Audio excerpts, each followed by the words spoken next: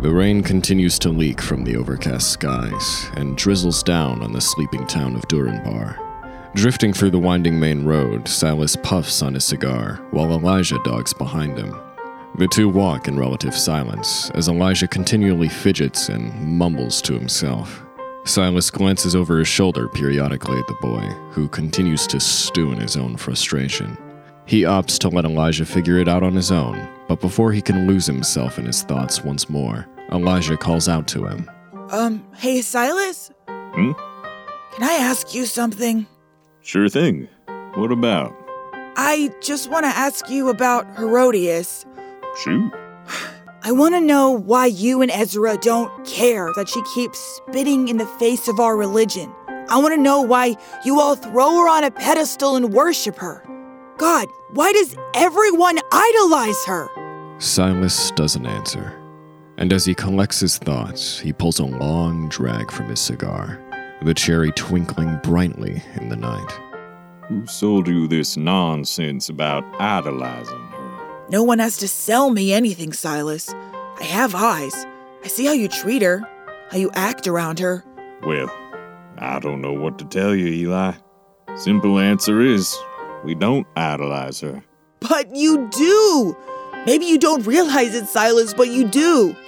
I think you're confusing love with idolatry. We love her, Eli, just like we go about loving you. Listen up, Eli. What does God do when you sin? He forgives you, right? He forgives you without punishment because he loves you. And that's exactly what we do with all of you. It just so happens that Herodias needs a bit more forgiven than the rest of us. God only forgives those who are contrite, Silas. And Herodias obviously isn't. What makes you say that? Because she keeps doing it. That's fair. I don't know if she is either. But I suppose when it comes down to it, I don't blame her. If I were her, I'd be doing the exact same thing. And I can hardly go about preaching on top of a platform of hypocrisy now, can I? I don't understand. You don't have to understand everything. But I need to understand this. Elijah digs his heels into the cobblestone road, halting in his tracks as his arms wrap around his chest. Silas, you have to tell me. Now, isn't the time or place for this, Eli? We got a job to do. Then when is the time? Where is the place? I don't know, Eli, but look around. Does this look like an appropriate setting to you? That's not fair. How's that not fair? You never treat me like the others. All of you look at me like I'm a kid. Silas kneels before Elijah, resting his hand on his shoulder. Look, Eli, if you want to be treated like the others, you're going to have to mature a bit. I know it ain't easy being the youngest in the group, but keep your chin up. If you start acting like an adult, then they'll start opening up to you. Until then, let them get to you. If they tease you a bit, rib them back. And don't feel the need to prove yourself. Be you. Most of all, though, you just gotta stick around and pay your dues. And you'll see they'll start singing a different tune. I'm trying to mature, Silas, but if you never give me the chance to mature, then how can I prove myself? Maturity ain't a test, Eli. A gust of air escapes Elijah's lips in a passive sigh. Silas ruffles the boy's hair and moves to stand.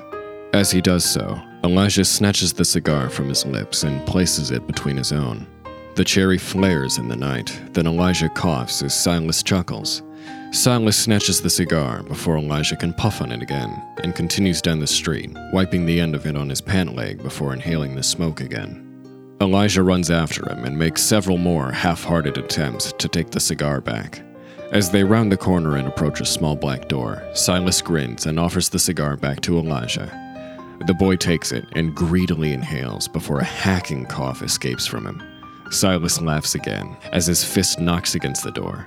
As he takes the cigar back from Elijah, on the other side of the thin wooden door, several bolts can be heard sliding open. Eventually, the door slowly creaks open, and a small, huddled woman cowers behind the frame.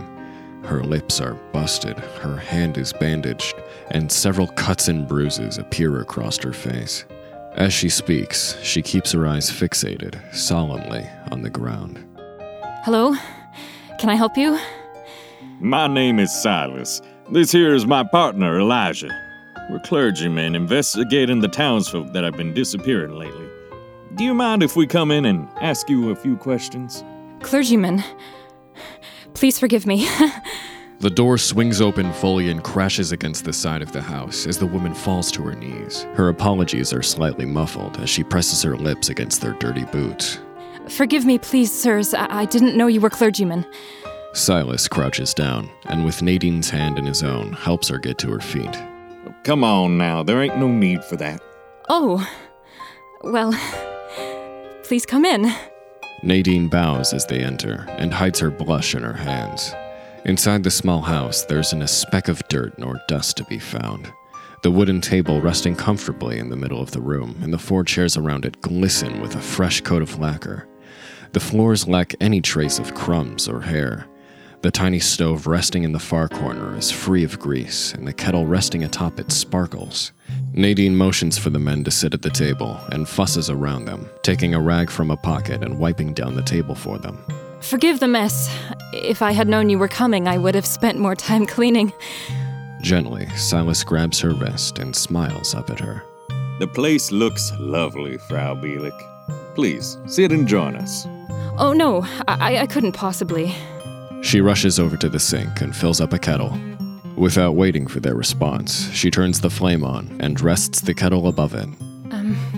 Would either of you like some tea? If you're making some, I wouldn't mind a cup. What about you, Eli? Some tea sounds lovely, thanks.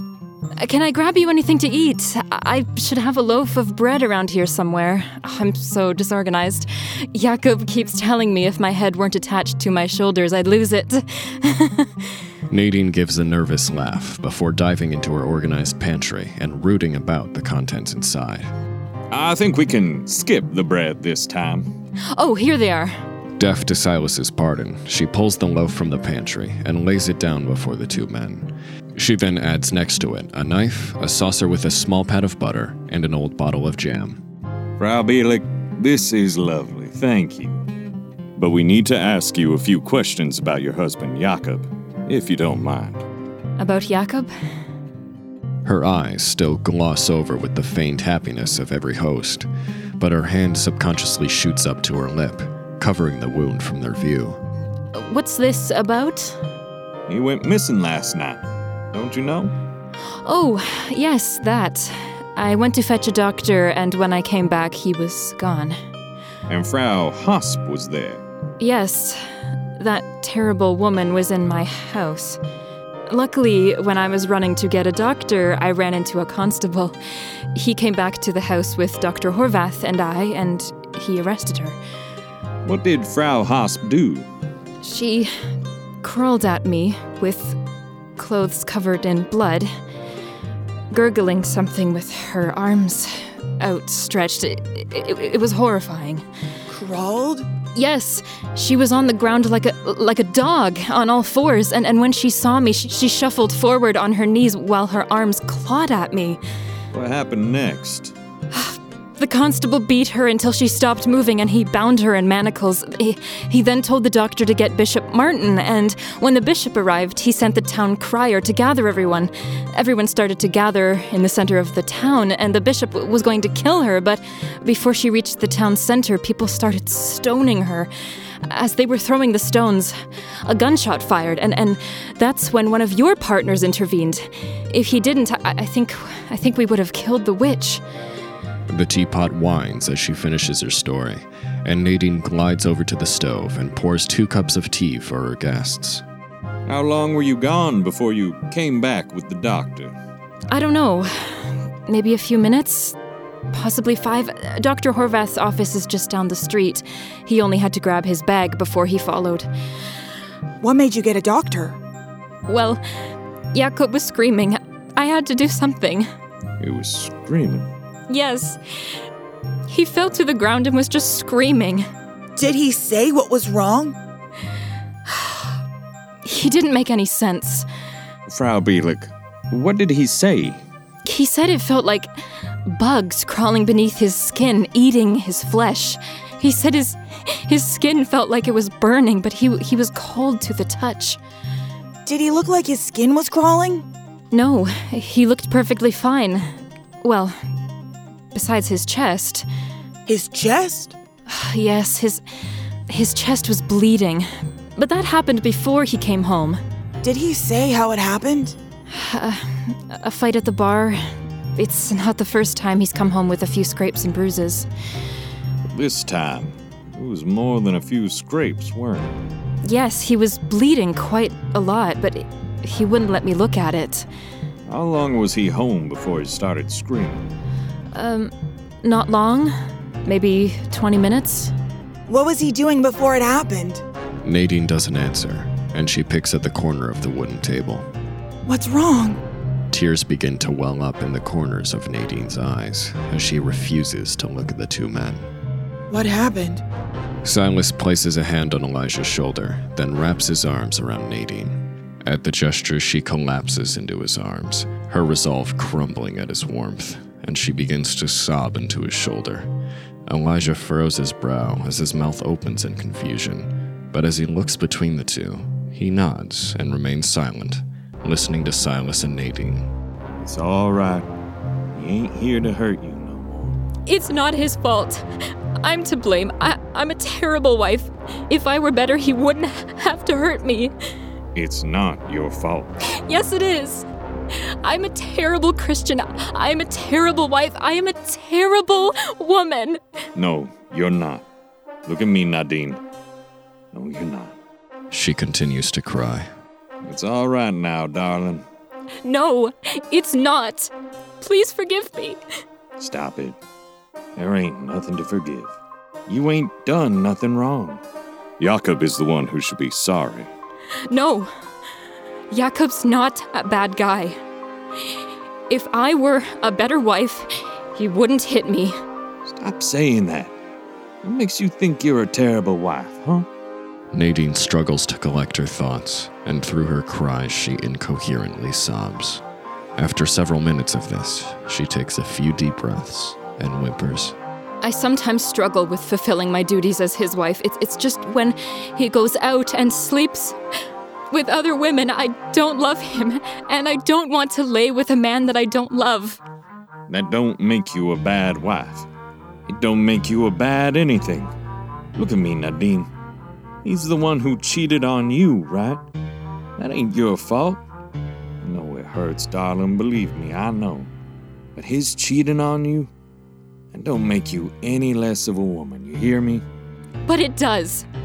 Bishop Martin told me that it was my fault. He said that if I were a better wife and fulfilled my duties, then Jakob wouldn't have cheated on me. Then Jakob wouldn't have hurt me. Then Jakob wouldn't have raped me. He said I need to repent before God. He said I'm a dirty sinner and I should be grateful that Jakob hasn't left me and that he still provides for me. He said that it was Jakob's duty to do the things he's done to me. He said what? How dare he? Listen to me, Frau Beelek, for I'm going to speak to you the words of the Lord. Hebrews 13:4. Marriage should be honored by all, and the marriage bed kept pure, for God himself will judge the adulterer and all the sexually immoral. Your husband has dishonored you, and he has dishonored your marriage. You have been betrayed, Frau Beelek, and you need to commit that pain to the one who knows every detail and will deal with it appropriately. I can't. He's my husband. In the vineyards just beyond Durinbar, we stood together and vowed to the Lord our love for one another. And even though he is now only a husk of the man I once knew, I cannot ask God to punish him. Proverbs 6:28 and 29. Can a man walk on hot coals without his feet being scorched? So is he who sleeps with another man's wife. No one who touches her will go unpunished. God will punish him for his sin and treachery, Frau Beelek. As for your waning love for him, Solomon, the wise king of Israel, tells us 3 verses later that a man who commits adultery destroys himself. Your husband lost himself when he cheated on you. The man you loved is no longer there, and no one can honestly blame you for not wanting to lay with him or wanting to leave him. Leave him? No, I couldn't. I made a vow, a promise to the Lord. I am bound by my own word. Matthew tells us that anyone who divorces his wife to marry another commits adultery, except for those victims of sexual immorality. I see no reason why the wife can't do the same. You have been beaten. You have been raped. You have been defiled and betrayed. God will forgive you if you seek sanctuary away from your husband. No, it's not fair to him. It's my fault he strayed from the Lord. Everything he has done is my fault. God is punishing me for my sins through my husband. That's why he hurts me. It's the divine punishment of the Lord. It is God's will that you should be sanctified, that you should avoid sexual immorality, and each of you should learn to control your own body in a way that is holy and honorable. This is what is taught to us in 1 Thessalonians. He is not your responsibility. Yes, God does tell us we must fulfill the needs of our marital partners in 1 Corinthians 7, but when your partner falls, when he decides to sin and sleep with another woman, that is not your burden to bear. It is not your fault. It is not fair or right for anyone, bishop or not, to tell you otherwise. God is not punishing you through your husband. Your husband has given into sin and become wicked and vile. There is nothing more to it than that. Do not let this break your faith in God. Use it to grow. Turn to Him. Seek His counsel, and He will wash away your sorrow with His love for you. God tells us in Isaiah, "Fear not, for I have redeemed you. I have summoned you by name. You are mine. When you pass through the waters, I will be with you. And when you pass through the rivers, they will not sweep over you. When you walk through the fire, you will not be burned. The flames will not set you ablaze. For I am the Lord your God, the Holy One of Israel, your Savior. Since you are precious and honored in my sight, and because I love you, I will give men in exchange for you, and people in exchange for your life. Do not be afraid, for I am with you." At Elijah's words, a fresh wave of anguish rolls over Nadine, and she cries harder into Silas's arms. You are loved, Frau Beelek. God loves you. He cares about you. Now, let His love for you heal you. Elijah glides across the room and offers her a smile before laying his hand on her arm. With the second hand, he reaches into his coat pocket and takes out Ezra's black leather Bible. He flicks his wrist and looks down at the paper, reciting the Latin. Sed ego restinam idbi ad salutem et sana tua vanera, dicit Dominus. At his words, a faint blue light creeps out beneath his palm. It begins to grow and spiral out from his hand until it travels across the entirety of her body, bathing her in the pulsing light. As the light begins to retract and pool back into his hand, her wounds are restored. The scrapes and bruises erased as the light fades away. Nadine looks down at her hands, then flings herself at Elijah, wrapping her arms around the boy as she begins to sob once more. Elijah looks to Silas frantically, his mouth silently asking him what to do. Silas smiles at Elijah, then sits at the table again, letting the young man do his best to console the woman. After several minutes of awkward attempts from Elijah, Silas speaks up. I know you're a bit rough at the moment, but would you mind answering just a few more questions for us? Nadine takes a deep breath. She struggles to regain her composure. She wipes away her tears and shakily lets go of Elijah, collapsing into a nearby chair. Yes, I'm sorry. Please forgive me. I must look a mess. Look at me, crying into my guest's arm. I'm a terrible host. You're doing just fine. I know it ain't easy to think about it, But do you know anything about this other woman that Jakob was with? The other woman? Why? We're investigating one of our leads is all. You think she's involved with Jakob's disappearance? At this time, I can't say anything for certain. Her brow contorts with anguish as she lowers her downcast gaze. But it looks likely that she might be. Anything you can tell us about her would do us a great deal of good. I wish I could tell you one name, but the truth of it is Jakob has been seeing a lot of women around here. Do any of them stick out in your mind? Would any of them want to hurt Jakob? No, I can't think of anyone. Jakob was only rough with me, as far as I know.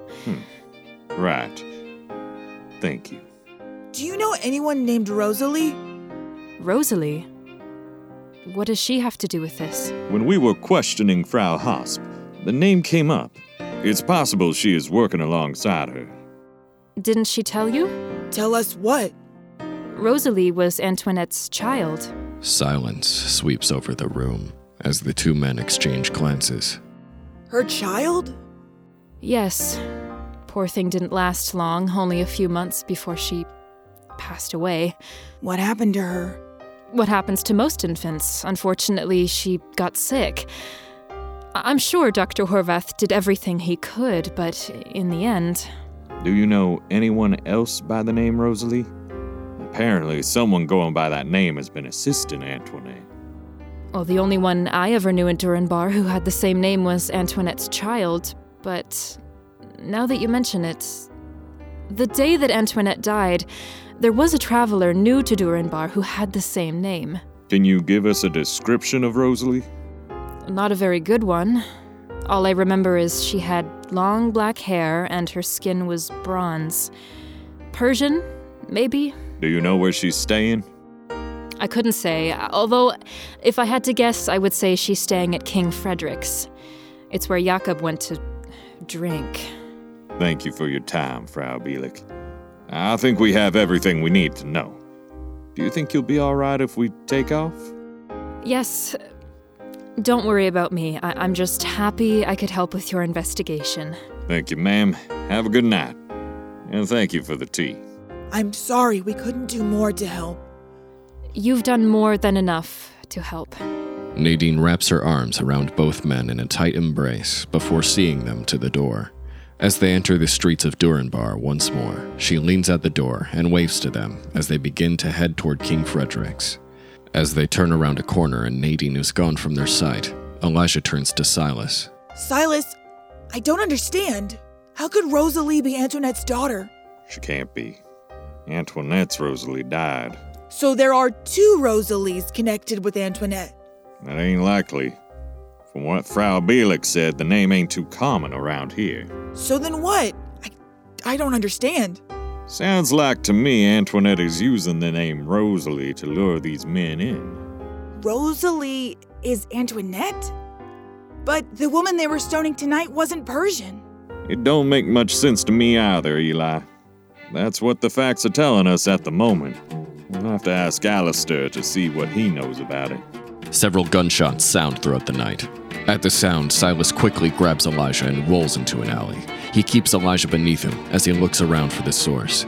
Silas shakes his head and helps Elijah to his feet, then grabs the boy and runs frantically for King Fredricks, the source of the gunfire. Hey everybody, thanks for listening to The Clergyman, Immortal Woman, a Leached Talent production, written and directed by N.E. Gonzorn, produced and audio engineered by James Quesada, music compositions and sound design by Maddie Gosshorn, narrated by Seth Weeks, and with voice acting by the following talented cast members: Zan Kramer as Silas, Maddie Gosshorn as Elijah, Jocelyn Lasole as Nadine. Subscribe to the show so you don't miss an episode, and leave us a rating and a review to help other people discover the show. Check us out on social media and on the web by following the links in the show description. Thanks again for listening, and keep the faith.